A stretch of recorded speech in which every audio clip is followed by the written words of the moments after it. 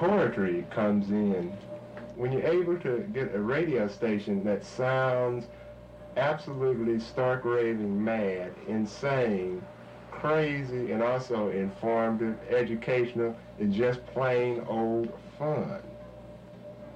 And there's too few stations like that around. My name is Josh Shepperd, and I'm calling on behalf of Library of Congress Radio Preservation Task Force.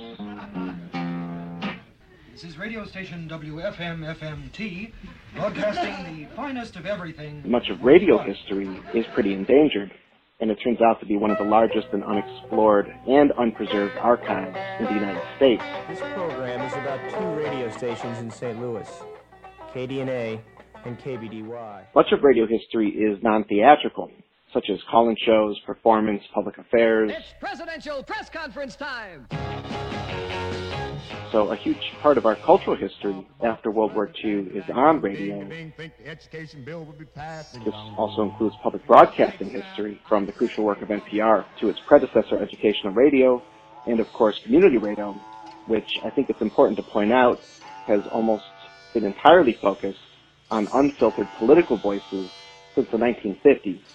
So there's no middleman between community radio history, community organizing, broadcasting, intention, and the listenership. Yeah, well, the concept of community radio, you know, I don't know, I fell into it by accident because I came over here to do a couple of things on KDNA, and the next thing I knew, you know, I had a show myself.